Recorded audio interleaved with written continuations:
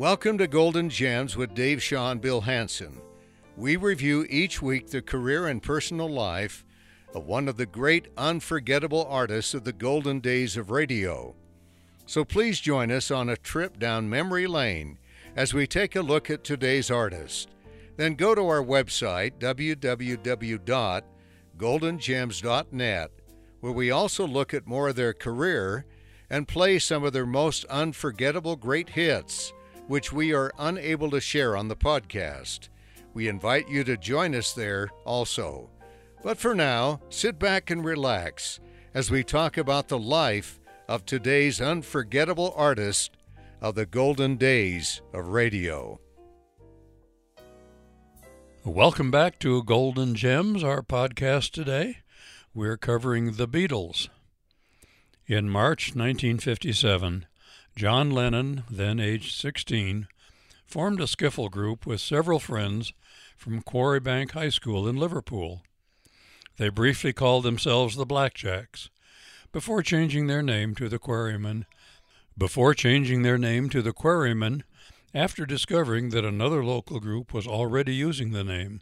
15-year-old Paul McCartney joined them as a rhythm guitarist shortly after he and Lennon met that July. In February 1958, McCartney invited his friend George Harrison to watch the band. The 15-year-old auditioned for Lennon, impressing him with his playing, but Lennon initially thought Harrison was too young for the band. After a month of Harrison's persistence, during a second meeting arranged by McCartney, he performed the lead guitar part in the instrumental song Raunchy on the upper deck of a Liverpool bus, and they enlisted him as their lead guitarist. By January 1959, Lennon's Quarrybank friends had left the group, and he began his studies at the Liverpool College of Art. The three guitarists, billing themselves as Johnny and the Moondogs, were playing rock and roll wherever they could find a drummer. Lennon's art school friend, Stuart Sutcliffe, who had just sold one of his paintings and was persuaded to purchase a bass guitar with the proceeds, joined in January 1960. It was he who suggested changing the band's name to Beatles, as a tribute to Buddy Holly and the Crickets. By early July, they had refashioned themselves as the Silver Beatles, and by the middle of August shortened the name to the Beatles. Alan Williams, the Beatles' unofficial manager, arranged a residency for them in Hamburg, and for this they auditioned and hired drummer Pete Best in mid-August 1960. The band, now a five-piece band, departed Liverpool for Hamburg 4 days later, contracted to club owner Bruno Kuschmider for what would be a 3.5-month residency. During the next 2 years, the Beatles were resident for periods in Hamburg, where they used Preludin both recreationally and to maintain their energy through all-night performances. In 1961, during their second Hamburg engagement, Kircher cut Sutcliffe's hair in the Exy or existentialist style, later adopted by the other Beatles. When Sutcliffe decided to leave the band early that year and resume his art studies in Germany, McCartney took up the bass. Producer Bert Kempert contracted what was now a 4-piece group until 1962, and he used them as Tony Sheridan's backing band on a series of recordings for Polydor Records. As part of the sessions, the Beatles were signed to Polydor for 1 year, credited to Tony Sheridan and the Beat Brothers. The single, My Bonnie, recorded in June 1961 and released 4 months later, reached number 32, Muskie Marked chart. In November 1961, during one of the group's frequent performances at the Cavern Club, they encountered Brian Epstein, a local record store owner and music columnist. He later recalled, "I immediately liked what I heard. They were fresh, they were honest, and they had what I thought was a sort of presence, a star quality." Epstein courted the band over the next couple of months, and they appointed him as their manager in January 1962. Throughout early and mid-1962, Epstein sought to free the Beatles from their contractual obligations to Bert Kempert Productions. He eventually negotiated a 1-month early release from their contract in exchange for one last recording session in Hamburg. Tragedy greeted them on their return to Germany in April, when a distraught Kircher met them at the airport with news of Sutcliffe's death the previous day from what was later determined as a brain hemorrhage. After a New Year's Day audition, Decca Records rejected the band with a comment, "Guitar groups are on the way out, Mr. Epstein." However, 3 months later, producer George Martin signed the Beatles to EMI's Parlophone label. Martin's first recording session with the Beatles took place at EMI's Abbey Road Studios in London on June 6, 1962. Ringo Starr left Rory Storm and the Hurricanes to join them. A September 4th session at EMI yielded a recording of Love Me Do, featuring Starr on drums, but a dissatisfied Martin hired drummer Andy White for the band's third session a week later, which produced recordings of Love Me Do, Please Please Me, and P.S. I Love You. Released in early October, Love Me Do peaked at number 17 on the record retailer chart. Their television debut came later that month with a live performance on a regional news program, People and Places. After Martin suggested re-recording Please Please Me at a faster tempo, the studio session in late November yielded that recording, of which Martin accurately predicted, "You've just made your first number one." In December of 1962, the Beatles concluded their fifth and final Hamburg residency. By 1963, they had agreed that all 4 band members would contribute vocals to their albums, including Starr, despite his restricted vocal range, to validate his standing in the group. Lennon and McCartney had established a songwriting partnership, and as the band's success grew, their dominant collaboration limited Harrison's opportunities as the lead vocalist. Epstein, to maximize the Beatles' commercial potential, encouraged them to adopt a professional approach to performing. Lennon recalled him saying, "Look, if you really want to get in these bigger places, you're going to have to change. Stop eating on stage, stop swearing, stop smoking." Lennon said, "We used to dress how we liked, off and on stage." He tells us that jeans were not particularly smart, and could we possibly manage to wear proper trousers? But he didn't want us to suddenly look square. He'd let us have our own sense of individuality. On February 11, 1963, the Beatles recorded 10 songs during a single studio session for their debut LP, Please Please Me. The album was supplemented by the 4 tracks already released on their first 2 singles. After the moderate success of Love Me Do, the single Please Please Me met with a more emphatic reception. Released in 1963, in January, 2 months ahead of the album of the same name, the song reached number 1 on every UK chart except the record retailer, where it peaked at number 2.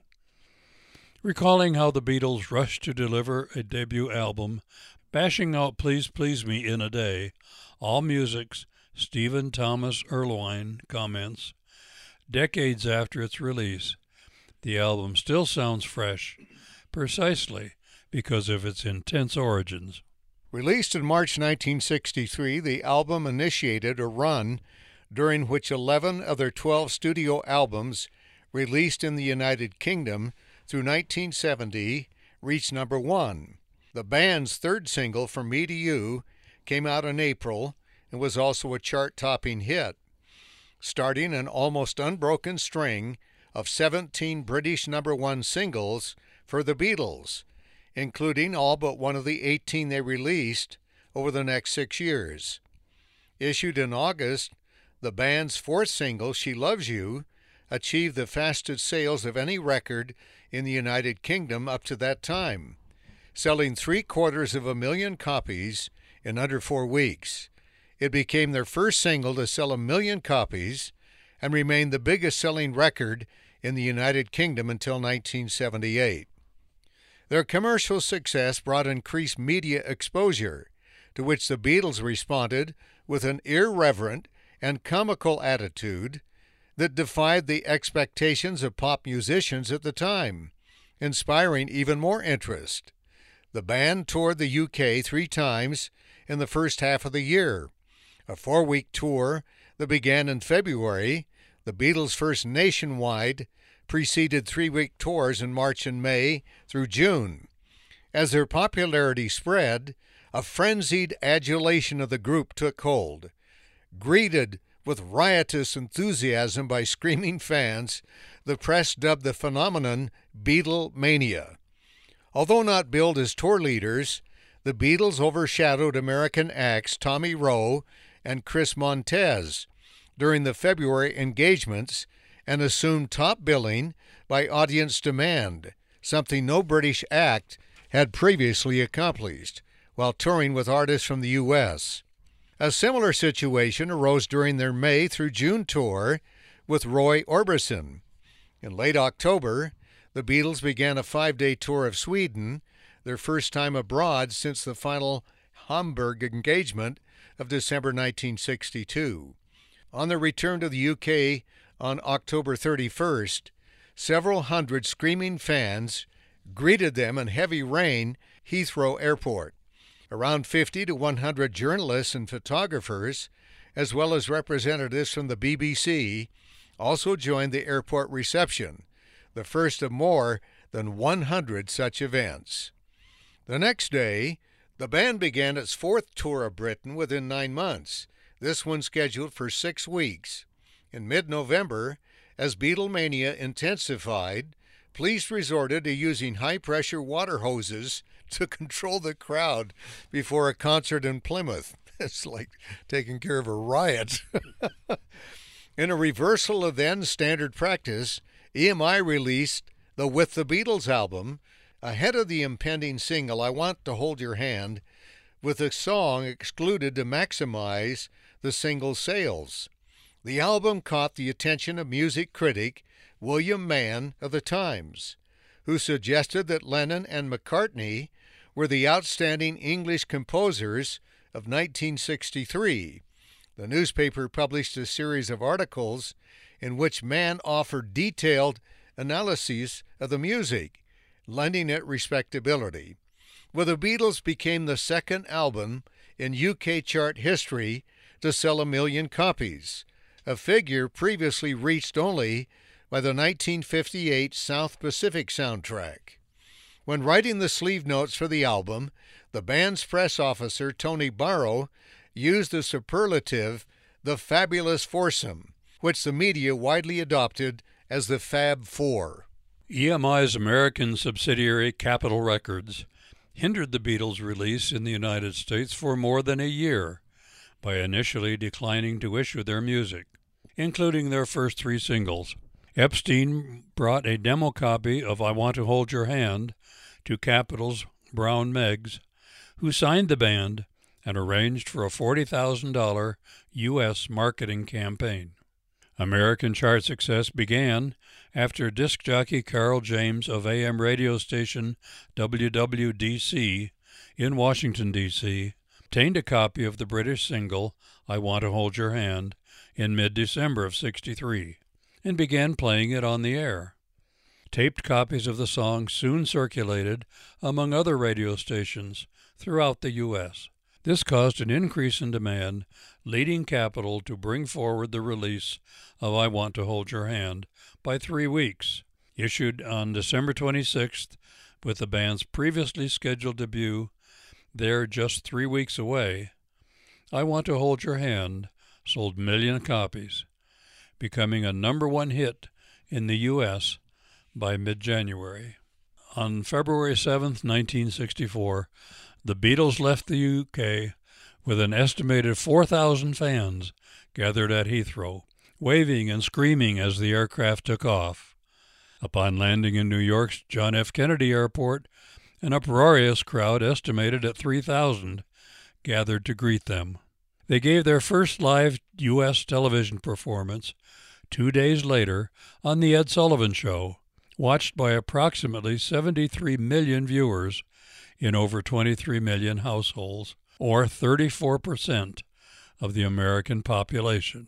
Biographer Jonathan Gould writes that according to the Nielsen Rating Service, it was the largest audience had ever been recorded for an American television program.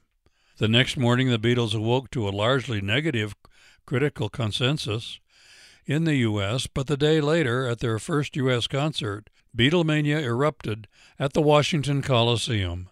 Back in New York the following day, the Beatles met with another strong reception during 2 shows at Carnegie Hall. The band flew to Florida, where they appeared on the weekly Ed Sullivan Show a second time, before another 70 million viewers, before returning to the UK on February 22nd. The group's popularity generated unprecedented interest in British music, and many other UK acts subsequently made their American debuts, successfully touring over the next 3 years in what was termed the British Invasion. The Beatles' success in the U.S. opened the door for a successive string of British beat groups and pop acts, such as Dave Clark Five, The Animals, Petula Clark, The Kinks, and the Rolling Stones, to achieve success in America. During the week of 4th April 1964, the Beatles held 12 positions on the Billboard Hot 100 singles chart, including the top 5. Capitol Records' lack of interest throughout 1963 did not go unnoticed, and a competitor, United Artists Records, encouraged their film division to offer the Beatles a 3-motion picture deal, primarily for the commercial potential of the soundtracks in the U.S., directed by Richard Lester. A Hard Day's Night involved the band for 6 weeks in March through April 1964 as they played themselves in a musical comedy. The film premiered in London and New York in July and August, respectively, and was an international success, with some critics drawing a comparison with the Marx Brothers. Touring internationally in June and July, the Beatles staged 37 shows over 27 days in Denmark, the Netherlands, Hong Kong, Australia, and New Zealand. In August and September, they returned to the U.S. with a 30-concert tour of 23 cities. Generating intense interest once again, the month-long tour attracted between 10,000 and 20,000 fans to each 30-minute performance in cities from San Francisco to New York. In August, journalist Al Aronowitz arranged for the Beatles to meet Bob Dylan. Visiting the band in their New York hotel suite, Dylan introduced them to cannabis. Gould points out the musical and cultural significance of this meeting, before which the musicians' respective fan bases were perceived as inhabiting 2 separate subcultural worlds. Dylan's audience of college kids with artistic or intellectual leanings, a dawning political and social idealism, mildly bohemian style, contrasted with their fans, veritable teeny boppers, kids in high school or grade school whose lives were totally wrapped up in the commercialized popular culture of television, radio, pop records, fan magazines, and teen fashion. To many of Dylan's followers in the folk music scene, the Beatles were seen as idolaters, not idealists. Within 6 months of the meeting, according to Gould, Lennon would be making records on which he openly imitated Dylan's nasal drone, brittle strum, and introspective vocal persona. And 6 months after that, Dylan began performing with a backing band and electric instrumentation, and dressed in the height of mod fashion. As a result, Gould continues the traditional division between folk and rock enthusiasts, nearly evaporated. As the Beatles fans began to mature in their outlook and Dylan's audience embraced the new youth-driven pop culture. During the 1964 U.S. tour, the group were confronted with racial segregation in the country at the time. When informed that the venue for their September 11th concert, the Gator Bowl in Jacksonville, Florida, was segregated, the Beatles said they would refuse to perform unless the audience was integrated. Lennon stated, "We never played as segregated audiences, and we aren't going to start now. I'd sooner lose our appearance money." City officials relented and agreed to follow an integrated show. The group also canceled the reservations at the whites-only Hotel George Washington in Jacksonville. For their subsequent U.S. tours in 1965 and 1966, the Beatles included clauses in contracts stipulating that shows be integrated. According to Gould, the Beatles' fourth studio LP, Beatles for Sale, evidenced a growing conflict between the commercial pressures of their global success and their creative ambitions.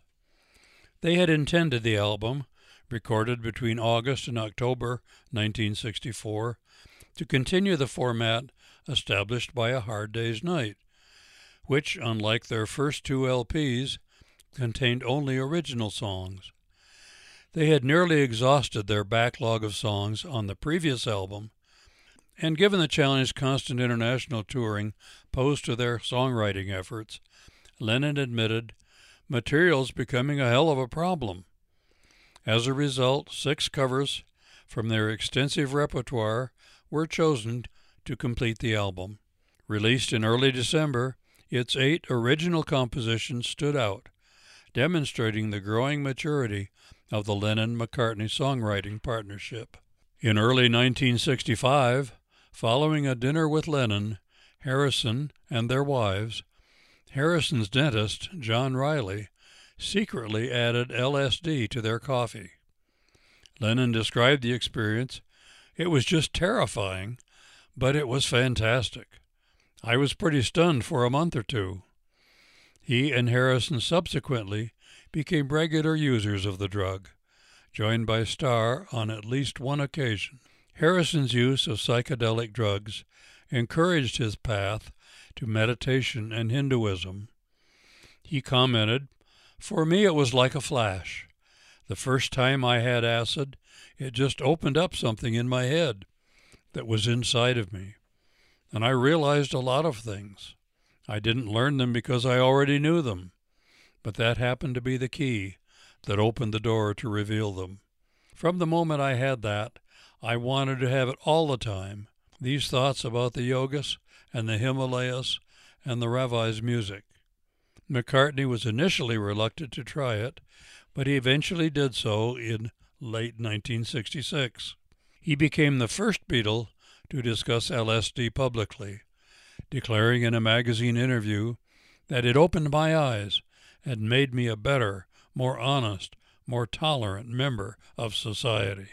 Controversy erupted in June 1965 when Queen Elizabeth II appointed all 4 Beatles members of the Order of the British Empire, the MBE, after Prime Minister Harold Wilson nominated them for the award. In protest, the honor was at that time primarily bestowed upon military veterans and civic leaders. Some conservative MBE recipients returned their insignia. In July, the Beatles' second film, Help, was released, again directed by Lester. Described as mainly a relentless spoof of Bond, it inspired a mixed response among both reviewers and the band. McCartney said, "Help was great, but it wasn't our film. We were sort of guest stars. It was fun, but basically as an idea for a film, it was a bit wrong." The soundtrack was dominated by Lennon, who wrote and sang lead on most of the songs, including the 2 singles Help and Ticket to Ride. The Help album, the group's 5th studio LP, mirrored A Hard Day's Night by featuring soundtrack songs on side 1 and additional songs from the same sessions on side 2. The LP contained all original material save for 2 covers, Act Naturally and Dizzy Miss Lizzie. They were the last covers the band would include on an album, except for Let It Be's brief rendition of the traditional Liverpool folk song, Maggie May.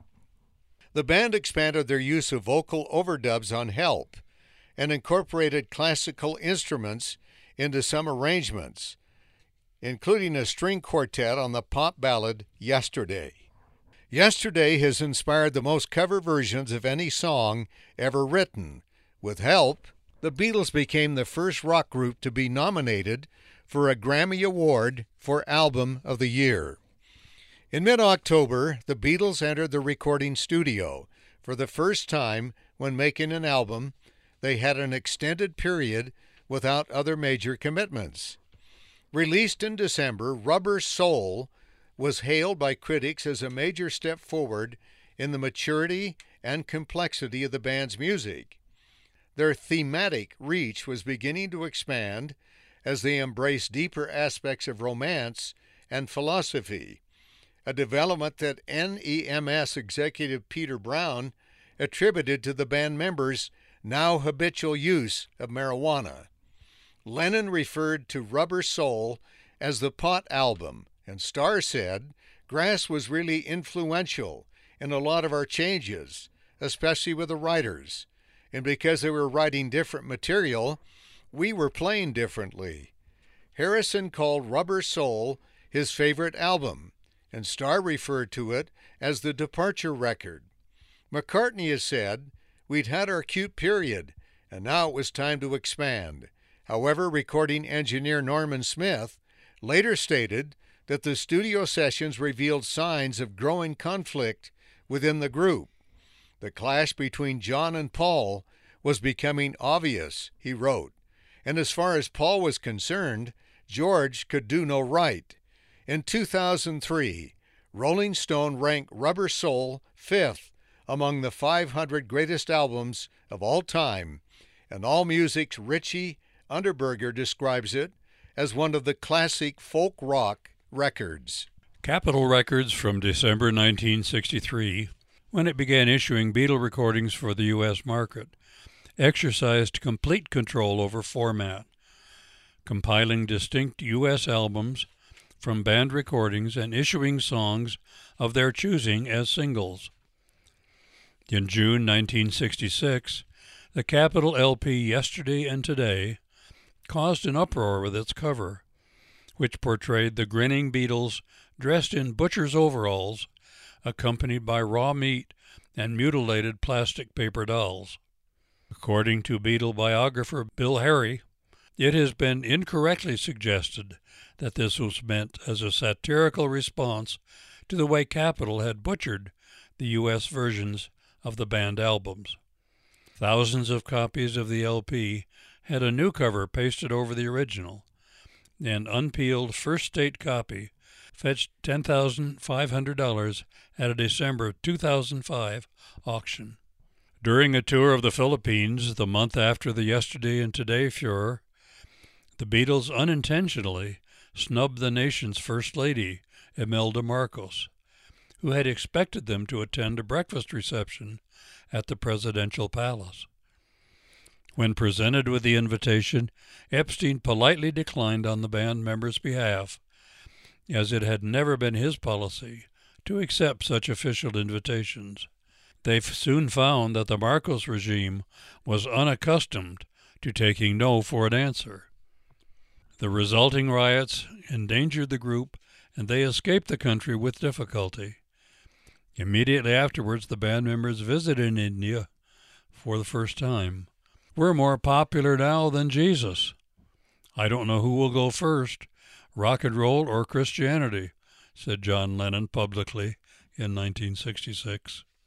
Almost as soon as they returned home, the Beatles faced a fierce backlash from U.S. religious and social conservatives, as well as the Ku Klux Klan, over the comment Lennon had made in March interview with the British reporter Maureen Cleave.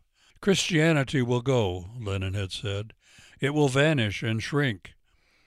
I needn't argue about that. I'm right. and I will be proved right.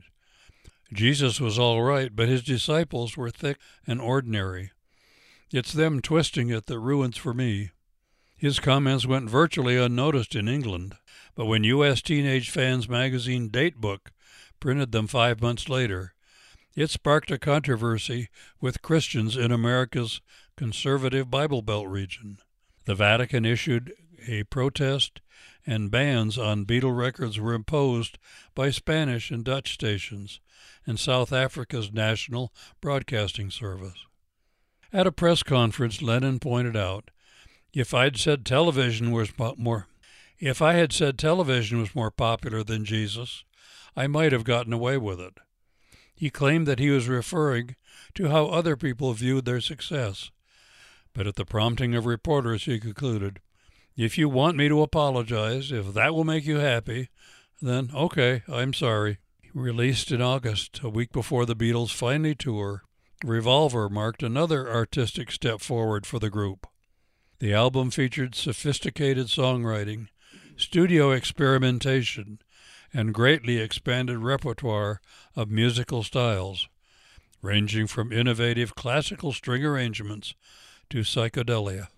Among the experimental songs that Revolver featured was Tomorrow Never Knows, the lyrics for which Lennon drew from Timothy Leary's The Psychedelic Experience, a manual based on the Tibetan Book of the Dead.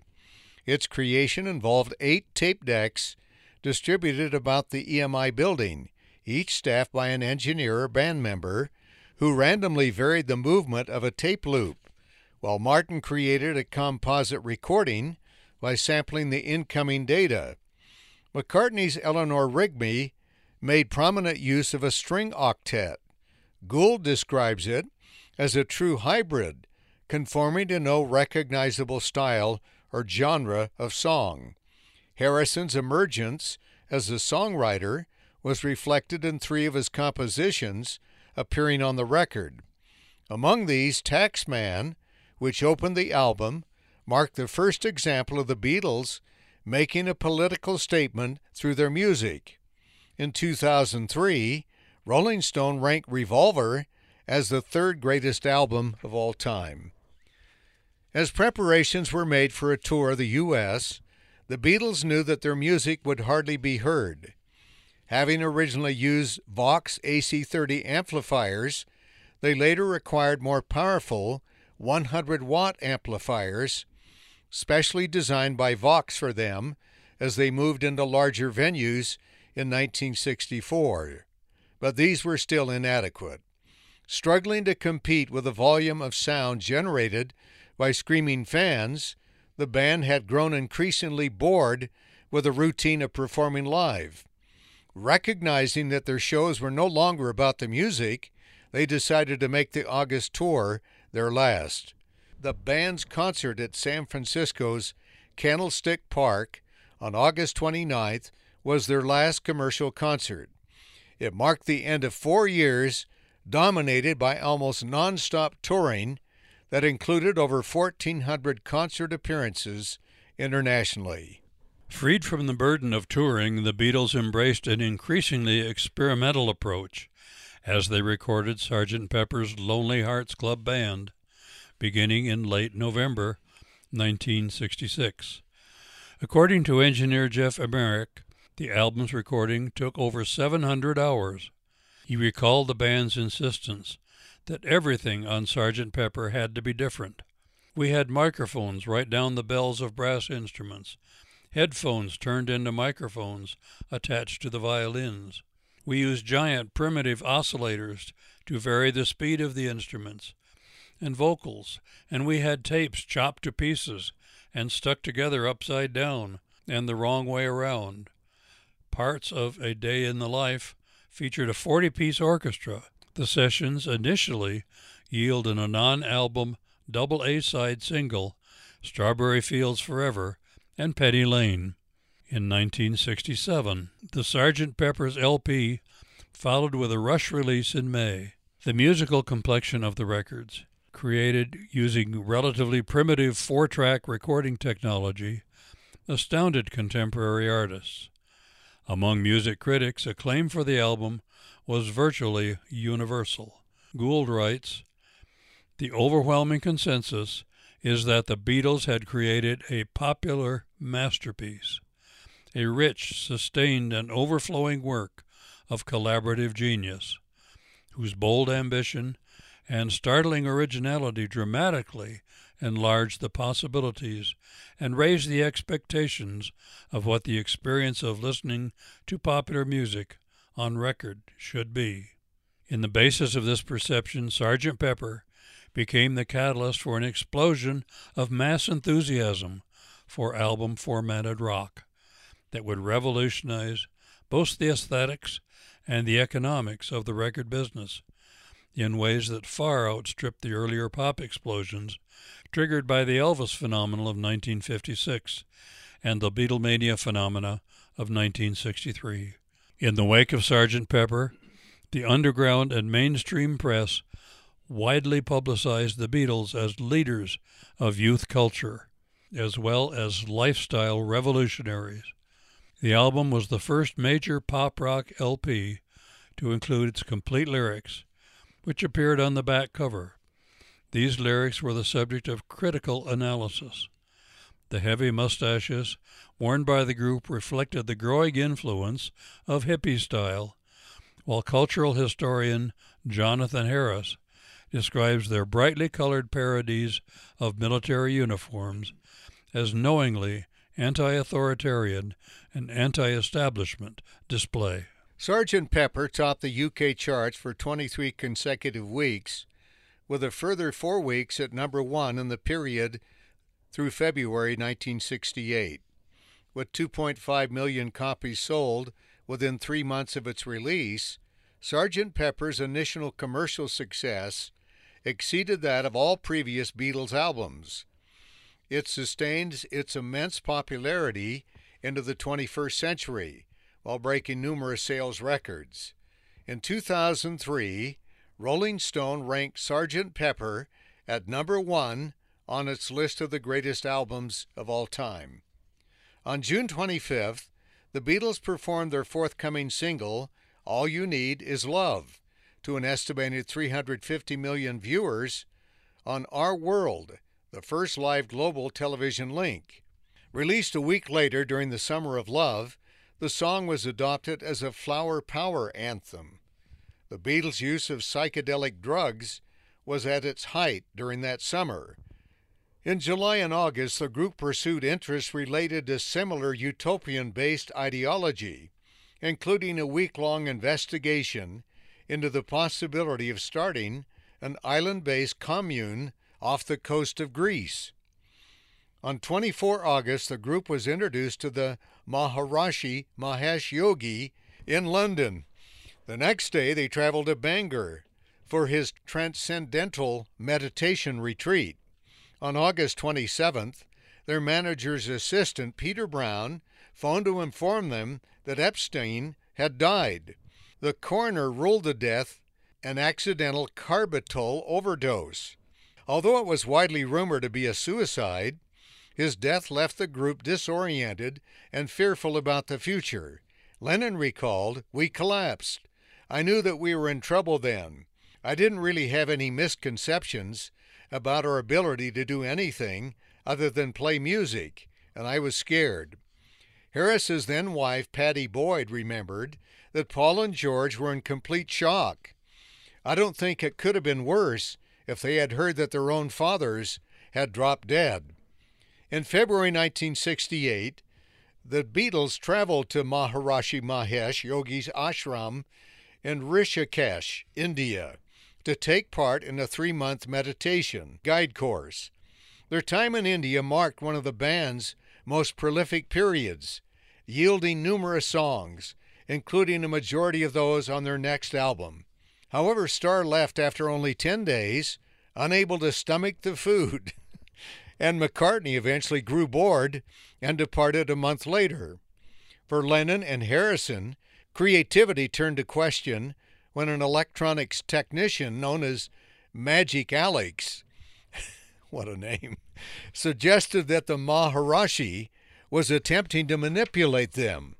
When he alleged that the Maharishi had made sexual advances to women attendees, a persuaded Lennon left abruptly just 2 months into the course, bringing an unconvinced Harrison and the remainder of the group's entourage with him. In anger, Lennon wrote a scathing song titled Maharishi, renamed Sexy Sadie, to avoid potential legal issues. McCartney said, "We made a mistake. We thought that there was more to him than there was." From late May to mid-October 1968, the group recorded what became The Beatles, a double LP commonly known as the White Album, for its virtually featureless cover.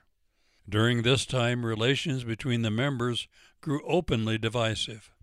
Starr quit for 2 weeks, leaving his bandmates to record Back in the USSR and Dear Prudence as a trio, with McCartney filling in on drums.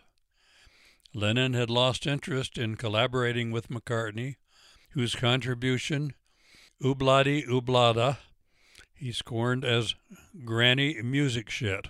Tensions were further aggravated by Lennon's romantic preoccupations with avant-garde artist Yoko Ono, whom he insisted on bringing to the sessions, despite the group's well-established understanding that girlfriends were not allowed in the studio.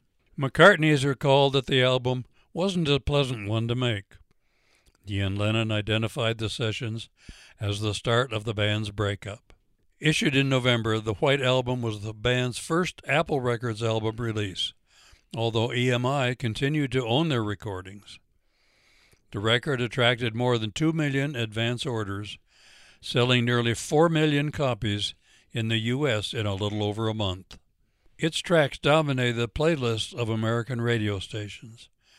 Its lyric content was the focus of much analysis by the counterculture. Despite its popularity, reviewers were largely confused by the album's content, and it failed to inspire the level of critical writing that Sgt. Pepper had. General critical opinion eventually turned in favor of the White Album, and in 2003, Rolling Stones ranked it as the 10th greatest album of all time. Let It Be was the Beatles' final album release. The project's impetus came from an idea Martin attributes to McCartney, who suggested that they record an album of new material and rehearse it, then perform it before a live audience for the very first time on record and on film. Originally intended for a 1-hour television program to be called Beatles at Work, in the event, much of the album's content came from studio work beginning in January 1969, many hours of which were captured on film by director Michael Lindsay Hogg. Martin said that the project was not at all a happy recording experience. It was a time when relations between the Beatles were at their lowest ebb. Lennon describes the largely impromptu sessions as hell, the most miserable on earth, and Harrison, the low of all times. Irritated by McCartney and Lennon, Harrison walked out for 5 days. New strain continued to develop between the band, and McCartney filed suit for the dissolution of the Beatles' contractual partnership on December 31, 1970.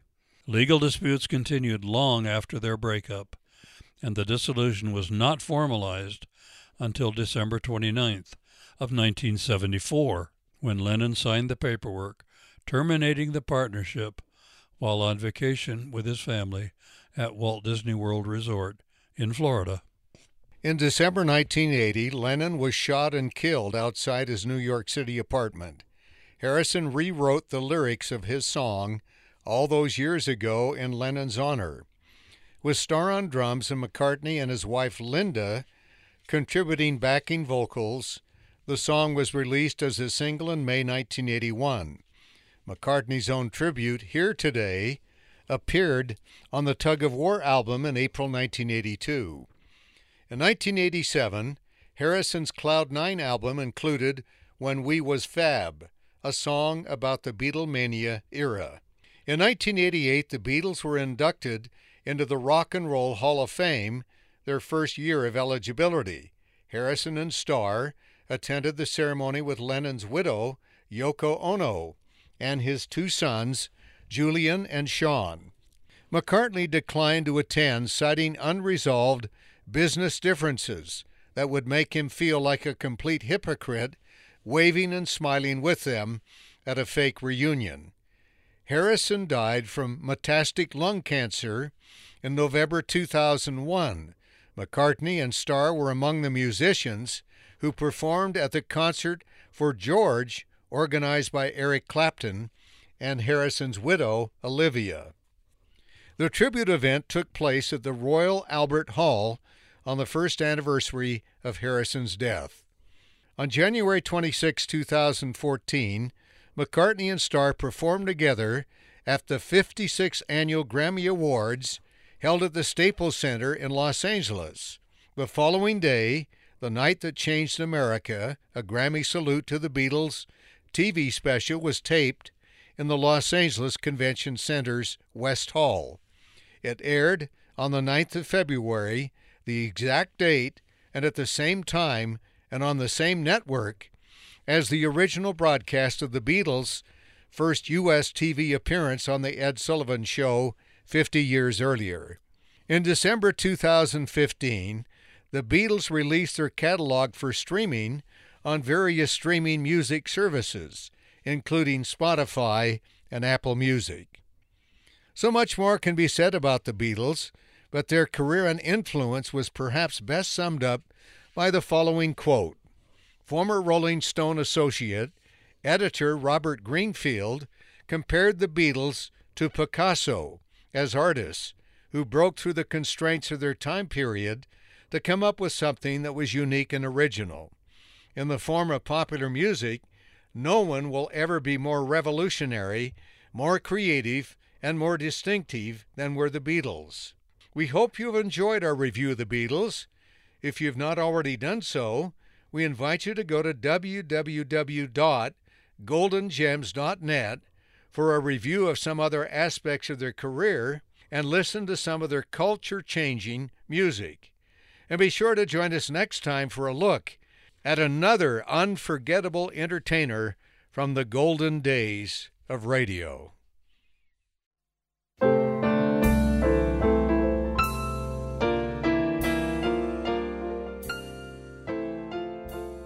Thanks for being with us today. We hope you're having as much enjoyment as we are, reliving some of the unforgettable memories of the golden days of radio. To learn more about the career of today's artists and listen to several of their greatest hits, we invite you to go to our website, www.goldengems.net. May we also encourage you to tell your friends about the show. We'd love to have them join us in these little trips down memory lane. And as always, we invite your feedback or comments on goldengemsradio@gmail.com. So until next episode, this is Dave and Bill, heading back into the archives to dust off some more unforgettable memories to share with you on Golden Gems.